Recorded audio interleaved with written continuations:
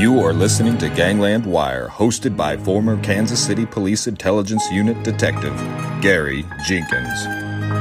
Well, good evening, all you wiretappers out there. This is a extra episode just to let you know what's coming. At this point in time, we're all kind of stuck inside, or at least stuck away from work for the most part. And I want to be able to do something, do my part. And the only thing I could think of was I've got a bunch of podcasts all ready together, and I want to go ahead and put them out right away for your entertainment. The first one is going to be my interview of Gambino soldier Michael DiLeonardo. I got hold of him at his home here 2 or 3 days ago, and we had a nice long interview and a good conversation. And when you listen to that one, that will be the next one you see coming out.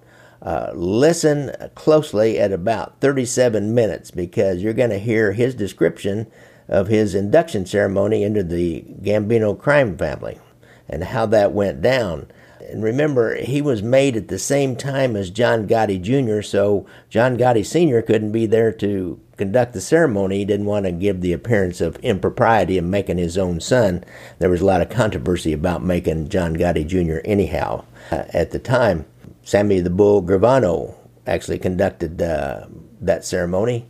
It's a really blow-by-blow description of what went down that night. This is a really long interview, and I'd planned on releasing it in 2 separate podcasts, 2 separate weeks, kind of stretch it out, But, like I said, I'm going to put out a whole bunch of them in a short period of time here over the next couple of weeks, so you guys will have something to be entertained with if you're stuck at home and you can't really go to work.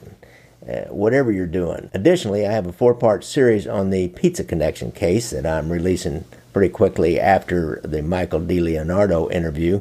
I want to help you guys be entertained in every way I can, the best I know how during these tough times. Now, I have several telephone interviews in these, and the quality is not quite what I usually have when Cam and I interview each other. When I do a podcast with Cam, why he's able to record on his end and I record on my end, and then he sends me his end and I edit those together, so it almost sounds like we're in the studio together. I apologize for that, but they're not bad. They're pretty good. I ran them through a cleaning machine a couple of times and cleaned them up pretty good. You'll be able to understand them pretty well. Please disregard any request I have on these for donations during this time. A lot of financial insecurity going out there. Do not look at your 401ks. I made the mistake of looking at mine early on, like, oh my God, I haven't gone back in since.